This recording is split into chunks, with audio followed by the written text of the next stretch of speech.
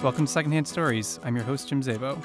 I'm your host, Colleen Stewart, and P.S. my voice is gone, so I apologize. Yeah, Colleen was screaming a lot after she read the story. She just couldn't help herself. I was. Let's just go with that. Well, did we come through on our promise of a creepy story call once we you finally read it? did! Everyone, this story is creepy. You are going to have goosebumps, and you probably won't be able to sleep tonight. Yeah. So we have a wedding coming up here in a couple weeks, right? Yes. Not a wedding between us, just to be clear with everybody here. But no, everyone, we are not getting married. Chloe, we are not getting married. No, Chloe and we're not getting married. But I'm hoping that the wedding is not like this. It fucking better not be. Would you agree? Yeah. First of all, masks are sweaty. Second of all, scary. Scary. Yeah. So we have a wedding story by Nicholas MacDonald here today. He wrote a story for Secondhand Stories a while back. In episode 10, we'll go over that in his bio. But I read his story, and here it is. A Wedding Story by Nicholas MacDonald. Scene: Savannah, Georgia, where the sun hangs low in the sky. Chris and Beth Tompkins, husband and wife, drive through stately neighborhoods, yet neither one knows where they're going. The frustration of being lost wears at them both. The car reeks of stale air, airport air, of breath inhaled and exhaled countless times. They do not know what is coming. "I can't believe you got us lost," Beth said to Chris. "We're not lost," Chris argued. "We just don't know where we're going." "If that's not lost," seethed Beth, "I don't think you know what lost means." Lost or not, the rental car drove on. 5 hours out from Denver, jet-lagged and exhausted, Chris didn't want to fight. It wasn't Beth's fault for being chippy. He was pissed off too. Why Chris and Beth were even in Savannah was something Chris found himself asking again and again. Ghostly Spanish moss, hung like festive garland, did little to lighten the mood. Chris hadn't seen Danny in years. Pledge brothers in the same class, once they'd roomed together during college. But really, wondered Chris, did that time mean so much? Did the commonality of keggers and toga parties bind two strangers for life? Chris didn't think so. Their past was a hazy memory. Their future, hollow Christmas cards. When Chris first got the wedding invitation, he swore he wouldn't go. When Danny called to ensure his attendance, Chris relented. Chance. Sheer chance we ended up together, Chris grumbled, mostly to himself. There were 50 other guys in our pledge class, and I got Danny. "Was it by chance that you didn't ask for directions?" asked Beth, gazing out her window at Antebellum Mansions. "Or are we chalking that up to the heavens as well?" Live oaks, their bony branches shadowed by dusk, canopied the road. At least Danny had chosen somewhere remarkable. At least the wedding wouldn't be a walk down memory lane, a college town throwback to the men they used to be. Then again, whether Danny's wedding was in Boulder or Botswana, geography mattered little. For Chris, anywhere he saw Danny meant comparing their success, like cousins checking height. Seeing Danny meant coming up short. After Danny graduated, he had moved out west and gotten a job at a startup in San Francisco. Chris remembered the first time Danny mentioned his company, Pongo, thinking it sounded more like a Pacific island than a legitimate business. When Pongo went public, making it all the way to the cover of Time magazine, Chris lost it. Danny had tried getting him to invest. He and Beth did fine, but Danny's windfall was a hard pill to swallow. A pill worth upwards of $1 billion. "Are you sure the directions weren't emailed?" asked Beth, as Chris braked for a horse-drawn carriage. "You've seen the app he created," said Chris, withdrawing his phone as evidence. "That was all he sent us, this stupid invitation for his Dixieland Jubilee." "But I don't see anyone else driving in circles," said Beth. "Why would Danny invite you to his wedding and then make it so hard to find?" "Because you don't know Danny," said Chris. "You've met him only once, right? At that reunion 3 years ago? I lived with Danny for a whole year." Thinking back, Chris remembered the Danny from his past. Quiet, smart as nails, jealous of anyone who was handed things the easy way. Danny grew up in some piss-ass town in rural Colorado, so for him, Boulder had been his salvation. Some people are born into the club. Others claw every inch. That was what Beth didn't understand. Savannah, the wedding app, being the light in the darkness, this was Danny's icing. Danny's app, his custom invitation, worked as a high-tech homing beacon. Upon arrival in Savannah, the app activated, alerting guests that they neared their prize. Each guest was given a specific neighborhood, a corner of the city they were told to go and explore. Once guests fulfilled the task, only then were they sent their final directions. It was a mystery in the grandest sense, and an absolute pain in the ass.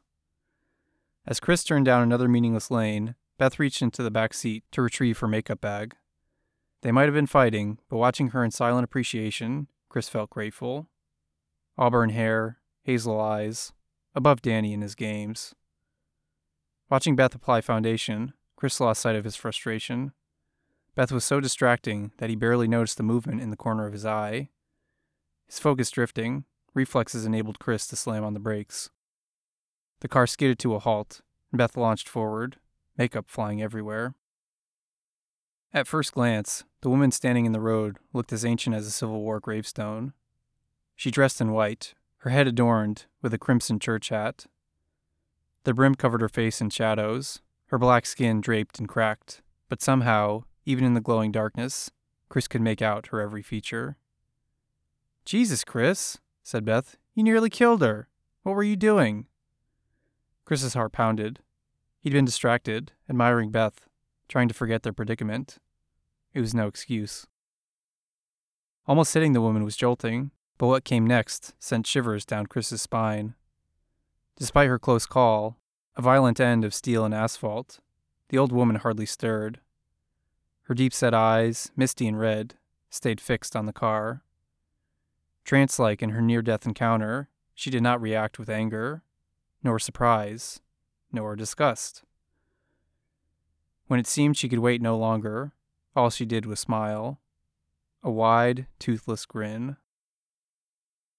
"What should we do?" asked Chris, not turning as he muttered under his breath. "I don't know," said Beth. I don't know." When it felt like they could take it no longer, the old woman granted Chris her mercy, turning back to her path and disappearing behind a row of hedges. "What in the hell was that?" asked Beth. Before Chris could answer, Danny's wedding app came to life, his phone exploding in a barrage of buzzing. The party was beginning. It was time for them to go. 15 minutes later, and now armed with Danny's directions, Chris and Beth entered a neighborhood not yet seen. Gates, nearly so high as to stop even sight, guarded rolling lawns. Beyond the hedges and the rose bushes, shadows wallpapered the estates. "I knew Danny was doing well," Beth marveled, "but this is ridiculous." Halfway down the block, Chris's phone went off in a final triumphant burst. A cast-iron gate blocked the entrance to the manor. When the Subaru neared, Chris's phone relayed their arrival as the ironworks creaked open. "How much did this place cost to rent?" asked Beth. "Too much," said Chris. "But for Danny, I'm sure he never thought twice." Black footman, white-gloved and tuxedoed, signaled Chris forward as he navigated the brick driveway. The greeting, a bygone Southern ritual, felt vaguely racist, but Chris wondered if he was nitpicking. He parked the car in a roundabout. Jealousy passed. Chris accepted that he couldn't wait to see what came next. 2 servants made their way over before Chris or Beth could open their doors. In the light of such grandeur, the Subaru felt like an insult. Chris searched his wallet for a $5, but as he passed it to the valet, the old man did little but nod. Beth joined Chris as their car was shuttled off. Despite their near accident, despite the tire from travel, she looked radiant. Danny could never match Beth, and with her on his arm, Chris belonged anywhere. "Are you ready, my dear?" asked Chris. "Babe," smiled Beth, "I'd follow you anywhere." Beth took Chris's arm as they crossed the driveway. Although most of the homes in Savannah they'd seen had been either federal or Georgian in design, the mansion before them felt out of place. Dark stone adorned the walls, contrasting the white trim and wraparound porches that decorated so many others. The house felt callous, the cold facade and Byzantine servitude making it darker even still. A tremendous archway, over 20 feet high and consisting of incalculable tons of granite and mortar, framed the oaken doors. Chris led Beth under the arch, but before they could reach the brass lion head knockers, both doors opened before them. A final servant, wearing a magnificent top hat, bowed as he motioned them inside. "Welcome to the festivities," he said. "You've arrived just in time." Chris felt chills for the second time that day. Beth, feeling the same, pulled her husband close as they passed beyond the foyer. There, a pair of maids, each challenging the other in girth, approached with a dark burlap bag. "Good evening, sir, madam," started one of the maids. "Your gracious hosts, Mr. Daniel Mitchell and Miss Annabelle Williams, welcome you to their party. Tonight will be an evening of merriment, but to begin, your hosts ask pardon to make requests." Beth smiled as she listened to the speech. On the plane ride out, she and Chris had discussed what types of security they would meet. Danny wasn't Zuckerberg, but his wealth had bought some high-class friends. Beth had told Chris that they might have to surrender their phones, and as she squeezed his hand, he ready to hand over his device. "For tonight's celebration," the maid continued, "your hosts ask that you partake in a simple game. So often we judge each other by sight, so tonight, surrounded by friends both old and new, we ask that you put aside your first impressions. To do that, you will need to choose a mask." Chris kept his phone inside his pocket, but as the maid closest to him lifted the bag, he understood what Danny planned. Of course the Jubilee meant disguises. In fact, of all the things Chris envisioned, the idea of masks was actually refreshing. Brushing elbows with the rich and powerful, disguises would put every guest all on the same level. Motioning to Beth, Chris let her choose first. Digging in the bag for just a moment, Beth withdrew her mask. Beth's choice, a white ceramic Columbina, didn't cover her entire face. Rounded contortions bulged from where her cheekbones rested, and as the outline of the mask rose towards Beth's hair, gold sequins bordered the edge. "Well," she asked, "what do you think?" "You got lucky, babe," Chris said. "You look better than you have all night." Beth punched Chris's arm, but although she feigned outrage, both partners relished the adventure. Chris took his turn with the bag and chose almost immediately. "Wow, Chris," said Beth, after Chris slid the white plaster veil in place. "It's perfect, like one of those Guy Fawkes masks." Chris smiled under his mask, knowing that his chosen identity did not mirror Guy Fawkes. Chris's disguise covered his entire face, but in place of the devilish grin and mischievous eyes, his mask resembled a smiling Melpomene more than Fawkes. With their task complete, both maids seemed pleased. The nearer one let go of the bag and began leading Chris and Beth to the party. As they reached another set of doors, she turned and gave her final instructions. "From here you will meet your fellow guests. Before your hosts arrive, you will have an hour to socialize. Eat, drink, and be merry, for the night has just begun."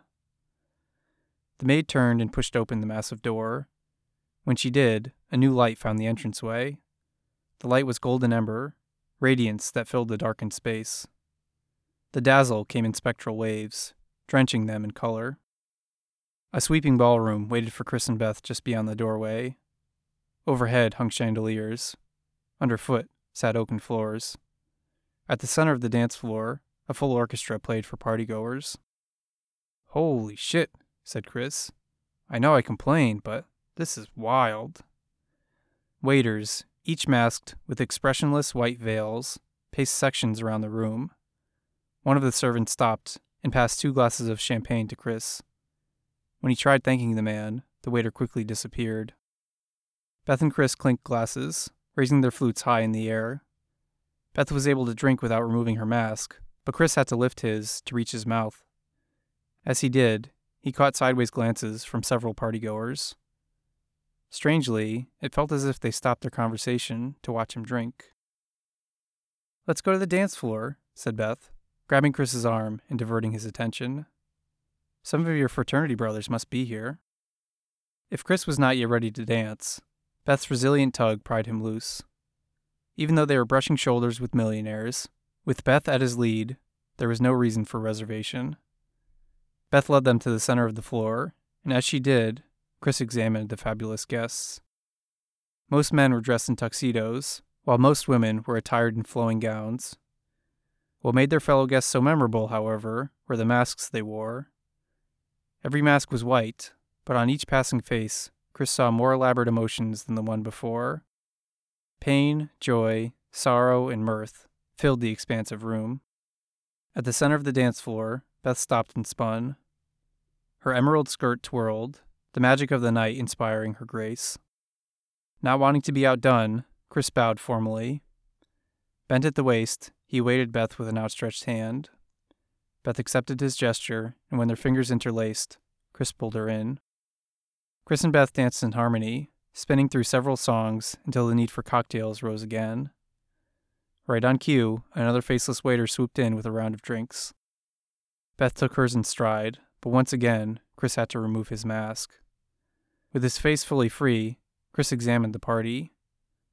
Over 300 guests filled the ballroom. Masks made it impossible to follow any person for long, and as Chris searched for familiar faces, partygoers came and went. Looking down, Chris realized he had not yet noticed the dance floor. Polished wood had been visible upon first entering, but now swirls of mist covered Chris's shoes. Searching for the fog machine, Chris was caught off guard when a masked man bumped into him with such force that he nearly fell. As quickly as the unknown figure appeared, Chris lost the man behind a waltzing couple.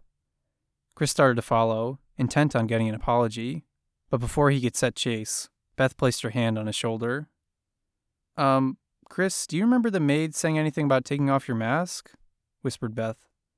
I'm not sure you're supposed to have yours off.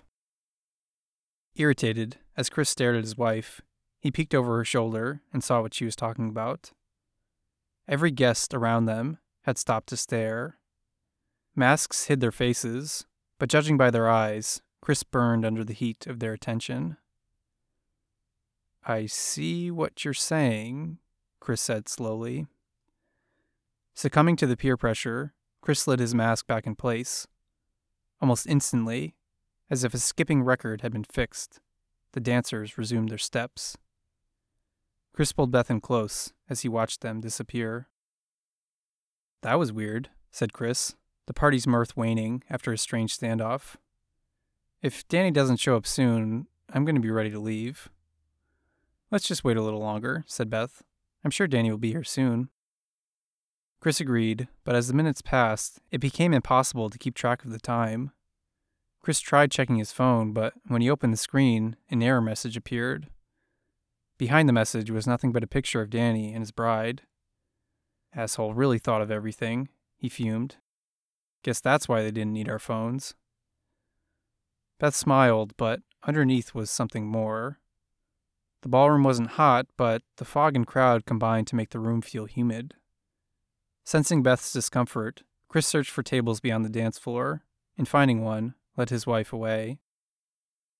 Once seated, Chris tried turning his phone off and on to see if he could exit Danny's app. As he did, Beth flagged down a waiter for another round. She and Chris toasted, but as Chris watched Beth drink, he pondered the champagne.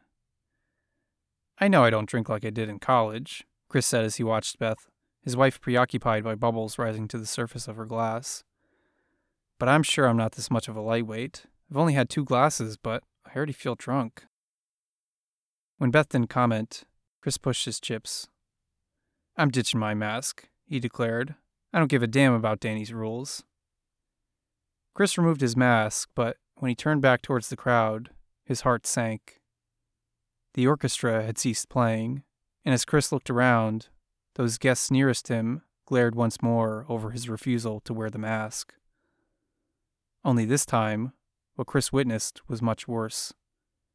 Now, everyone was staring. The entire room had frozen. Beth, spoke Chris hurriedly, I think we should go outside. Beth remained fixed on her champagne. It took Chris touching her wrist to get a response. Sorry, babe, said Beth. I think this champagne has me tipsy. Beth looked up with a smile Chris recognized from nights on the town, but as her eyes found the crowd, she stammered in surprise. Oh my God, look at that smoke!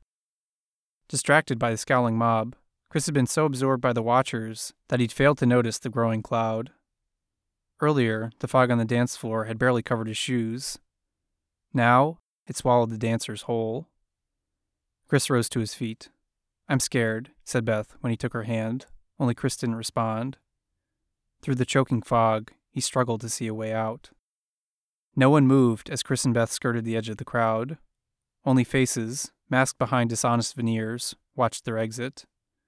As Chris scanned the walls, they seemed to be the source of the rolling smoke. It billowed from unseen vents down the crown molding, stinging the eyes. Beth had started coughing, but Chris pushed forward.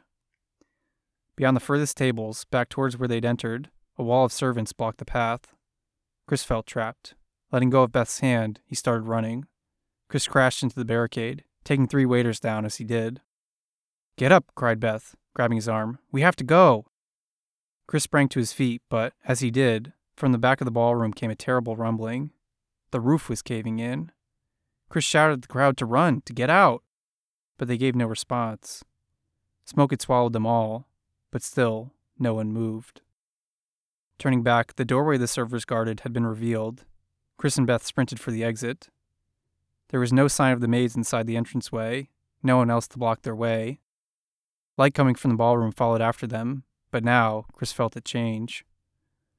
Unlike before, the light was no longer merry or magic. It flickered as it trailed, furious at their departure. From the ballroom to the front door was only 20 feet, but as Chris and Beth ran forward, that distance seemed impossible. The light gave chase, and nearing the front doors, heat licked the back of Chris's neck. With only 5 feet remaining, Chris felt a fire so intense it threatened to steal his breath. But he couldn't stop. Pushing forward, reaching the exit, Chris and Beth burst through the massive front doors. Nothing could have prepared them for what waited. Outside, everywhere that Chris looked, lights flashed in the night. Fire trucks filled the gated roundabout. Cops interviewed witnesses on the lawn. Behind them, smoke billowed from the mansion's windows as flames consumed the roof. "Oh my God, you made it!" called a voice Chris recognized, crying out as firefighters rushed to where they stood. "Chris, Beth, you're alive!" Danny looked awful. Although he was wearing a tuxedo, his hair was disheveled, his eyes red from tears. Chris did not let go of Beth as he watched Danny rip his fingers through his hair. "Danny," asked Chris, "what is happening?" Danny stared at Chris, but Chris could tell from his vacant expression that Danny didn't know either. Mist from fire hoses drifted down upon them. Chris looked back at the house, but as he did, he saw stretchers being pulled from inside. "Before we got here," Danny explained, "before Annabelle and I arrived, there was an explosion, a gas leak. The firefighters said everyone was killed." Standing in the smoky mist, all eyes fell upon Chris and Beth. Ambulances ferried away the dead, converted hearses passing through the iron gate. A crowd had gathered to watch the tragedy. Chris saw men and women, entire families drawn like moths. Danny was speaking again, but Chris had become distracted. A lone figure stood clear from the crowd. When Chris recognized her, his world collapsed in ashes. The old woman, still dressed in white, waited on the sidewalk. The woman Chris had nearly hit. Unlike her counterparts, she was not watching the fire. Her eyes were fixed on one target: Chris and Beth. Chris felt like he might faint. Beth was crying, coughing as she did, making Chris notice his own throat, burnt and parched. They had been inside during the explosion. Somehow, they had been there. None of what happened made sense, but as Chris gazed at the woman, for the second time that night, he watched her smile. Knowing that Chris had seen her, the old woman began walking away. As she did, Chris saw a white mask in her bony hand. She had been with them. Chris didn't know how, but as sure as the heartbeat in his chest, the old woman had been there. Beside Chris, Danny was growing impatient. A firefighter was talking with Beth, gently asking for her statement, but Danny was more incessant. "Chris," he shouted, "where did you get those masks?"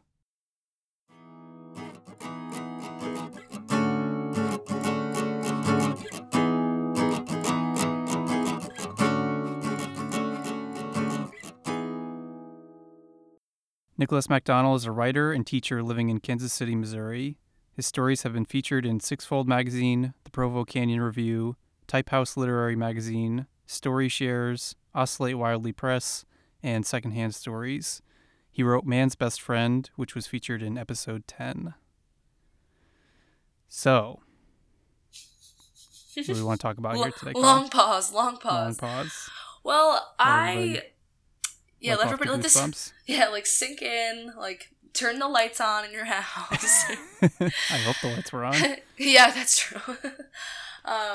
Know that everything is okay. No, just kidding. Mm-hmm. I really like how Nicholas sets up the story. I think he like gives us a good sense of place of where we are, whether that's in just that scene intro at the very beginning. Yeah, that, but also throughout. But throughout, like he did a good job of like, you know, letting us get into the story by knowing where we are, and I think that's very important. And that's also very important for like a scary story too, like a horror story, like the place and surrounding. Like obviously you need to be grounded there in order to be scared, or else you're just gonna be like, oh fuck, bullshit, this is not scary, it's just like another story, like bleh, you know. Mm-hmm. So that was good, like that he like understood obviously that needed to be a part of this, and that's especially difficult in a short story. Oh, absolutely. Yeah, no, I mean, when you have a constraint of any sort, like, you know, in a story, like it's hard to, like, get people there in a short amount of time. Like, I think we talked about this last week, like, or was it last week? No, it was with Lisa's story. Mm-hmm. I think I was talking about with that, it was, you know, like, when you have a short story, it's really hard to, like, get people to care about a character or get people to, you know, care or like figure out where they are, and like he did a really good job with that. I also think his dialogue was pretty good. Like mm-hmm. I liked Chris, like I got a really clear picture of Chris and Beth also, like through their dialogue, and like that was really done really well too. Yeah, I like their relationship a lot. Like, yeah. You know, there were some tropes that he kind of fell into, but I think at the end of the day, Yeah. like they just had a really like nice relationship. Like if you were in that relationship, you'd be very happy, I think. Yeah, exactly. The only thing I would like probably more, and like again, this is probably not necessary to the story since it is short, but like I would like more of Danny. What could have been cool if there was like a flashback to when they were in college, but then of course that would have taken a lot of time and you would have taken you out of where you were, so like that, like for a short story it probably wouldn't have been good, but like just like for the story's sake, like, or me of course, because I always want more. Like I think that would be the kind of a cool thing to do, is like have like a flashback that kind of relates to this dynamic that they have going on, you know. Mm-hmm. Yeah, so that's a good point, because like I think he did a decent job of describing like who Danny was, but not necessarily the relationship between the two. Like, yeah, definitely. They were paired together, they were fraternity brothers, but that was about the extent of it. And but like Chris, like kind of has like a not jealousy issue, but like always like feels like Danny's like superior to him, or like kind of like that little brother, or kind of like living in someone's shadow kind of deal with him. But like I would love to know more about that. Just like, I don't know. Yeah, no, but I'm a nosy Parker. This was the one story where I like, if we were more on the ball, which we're just never on the ball, which is mostly on me. I would have loved to like call Nicholas, like have a 3-way call with Nicholas on the line, and just get to ask him some questions, because they're like, I really liked the story. Like I just thought it built really well and everything. But at the end of the day, like I don't understand necessarily who that woman was, like what she could have represented, and the ending honestly was confusing, but in a good way. Like that made it creepy, and it just like, you don't need to know the answers, but you always want to know, you know. Yeah. No, I agree, and I think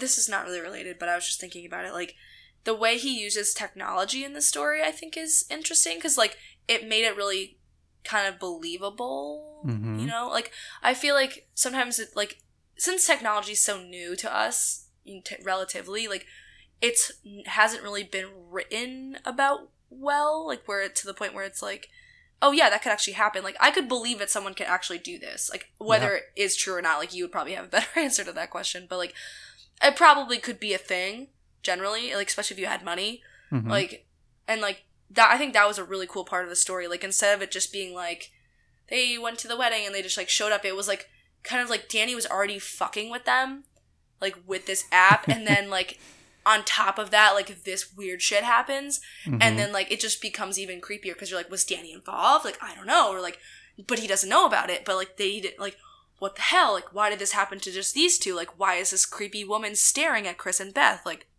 there's something going on. Like, I don't know. I think it like added to the story definitely to have those like technological points like really well done and like explained well.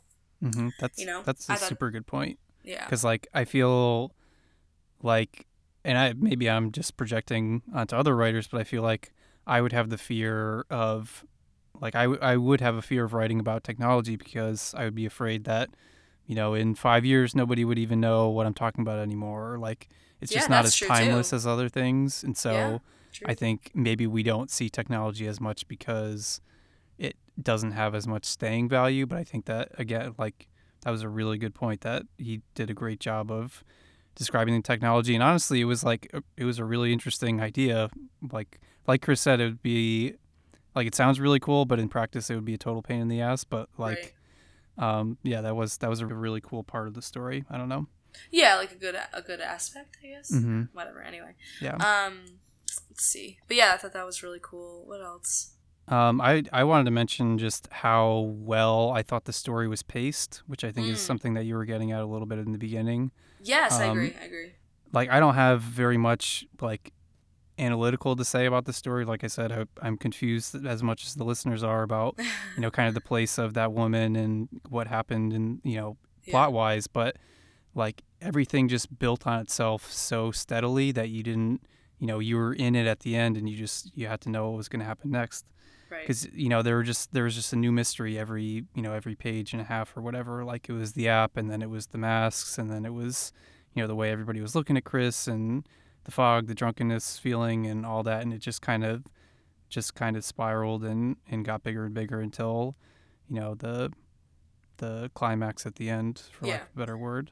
No, yeah, that's I think that's exactly, like, I think he paced it really well and, like, and also, like, did a good job of, even though we don't know why this woman's here, like, you still felt like you got a full story. Absolutely. Like, you still felt like you were like, okay, well, something weird went down, but, like, we know that, like, there's, like, an end point. Like, wasn't like we just, like, stopped and were, like, have, like, questions of, like, how it ends or, like, whatever. Like, it's still, like, a full story. And, like, that's really hard to do. Again, like, when you have unanswered questions, to still make a reader feel like they got a full story at least, like, or like they like this, like, I say this a lot about stories I feel that we get to, is like, this could be a great chapter of a book too. Like, this is a good place to end a chapter and then move on to the next chapter of, like, what happens next, Yeah, absolutely. So that, I think that's really good too.